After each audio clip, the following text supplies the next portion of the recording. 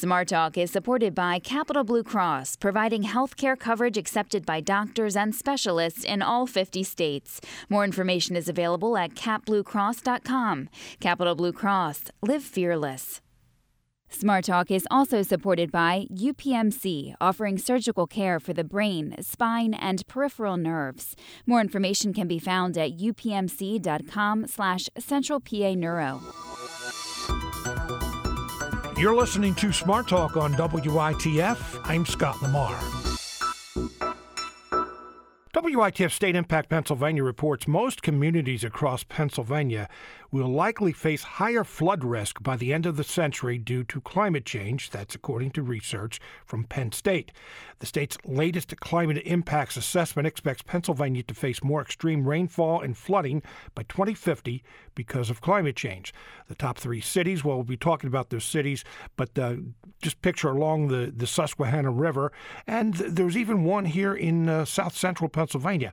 However, the potential for flooding isn't far behind for even here in south central Pennsylvania. Joining us is State Impact Pennsylvania reporter Rachel McDevitt. Rachel, welcome to the program. Thanks for having me. So how did the Penn State researchers look at how flood risk will change, and what did they find? So the Penn State researchers took historical data of flooding in Pennsylvania, which is how flood risk is currently determined. Usually, like if you're buying a house, flood risk is determined by past evidence of flooding in the area. So they took that historical data and then they used climate models to project how that flood risk is going to change across the state, how it's likely to change as the climate changes. And they found that flood risk rises across the state, and it rises the most in places that already have a high risk. So if you live in a place that floods regularly now, that's only going to get worse in the future. So most of those places with a high risk are smaller boroughs and towns. It's not Philly, Pittsburgh, Scranton, those larger cities. But the number of small boroughs with hazards, which they use as a term to refer to the size and probability of a flood event, the number of boroughs with hazards greater than 60% is projected to grow from 96 in 2017, a few years ago, to 170 by the end of the century. So what are some of the places that are most at risk? So Sunbury, Williamsport, and Lock Haven along the Susquehanna River, the West Branch of the Susquehanna, are at the highest risk of flood events in the future, now and at the future. They have a high risk now. Also, cities like York and Wilkes-Barre are on that list of places with 50% hazard or more. See, York was the one that I was referring to here in south central Pennsylvania. Why is York more at risk? I'm not sure exactly why, but the researchers were looking at stream flow, risk of flooding coming from streams and rivers in the area. So York must have a hydrological geography that would put it at higher risk of flooding. So how will this information be used, and how can people find out if they are at risk for flooding in the future? So this type of model could be used in tools. There's an organization called First Street Foundation that has been aggregating climate models and flooding risk, and they've been putting that information into a tool on their website that you can look up your address and see what the projected risks are 30 years in the future. So it's possible this type of information will get used in some type of tool like that. Could be used by the Federal Emergency Management Agency or our own Pennsylvania Emergency Management Agency to understand flood risks.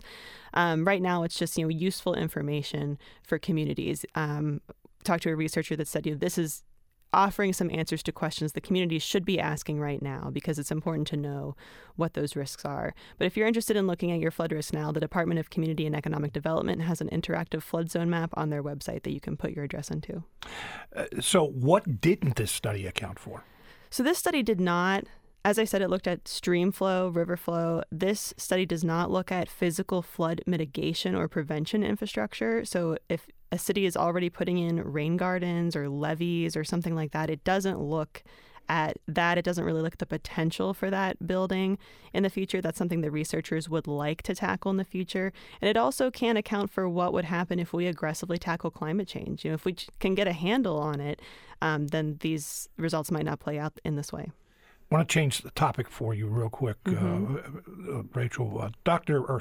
Representative Darrell Metcalf, who one of the most conservative members of the Pennsylvania House of Representatives, was also chair of the House Environmental Resources and Energy Committee, announced yesterday that he's not running for re-election. He's someone who, was chair of that committee, but did not believe that the climate is changing. No. So what impact does that have? Yeah, I mean, his chairmanship of the Environmental Resources Committee has really given him a platform to invite climate science deniers into the legislature to testify, to argue that climate change measures to address that are not necessary, that anything like that will just hurt Pennsylvania, hurt the economy. Pennsylvania is a large fossil fuel state. Darrell Metcalf's district in Butler County has benefited some from natural gas. He's a big booster for the natural gas industry and domestic energy in Pennsylvania, traditional domestic energy in Pennsylvania. So he's really had that platform to make those views known. He has used it as a platform to speak against Governor Tom Wolf's plan to join the Regional Greenhouse Gas Initiative. He's held several hearings. And he can stack those in a way that is going to support his viewpoint because he's the chairman. He does not pass through bills that would have a positive environmental impact on the state. Most of the bills that have gone through his committee are deregulatory in nature. But since Governor Tom Wolf has been governor while Representative Metcalf has chaired the committee, not much that has gone through his committee has actually made it into law. Well, Representative Metcalf at one time said he would not pass through any substantive Democratic legislation. Right, exactly. Yeah. So what's next for him? We only have about 30 seconds. We're not really sure. He didn't make that clear in his retirement announcement. He said it is a legislative retirement, so I think we could expect to see him again in some type of capacity, but I don't know what it is yet. Rachel McDevitt, State Impact Pennsylvania reporter. Rachel, thank you very much for being with us today. Thank you. I'm Scott Lamar. Have yourself a great day.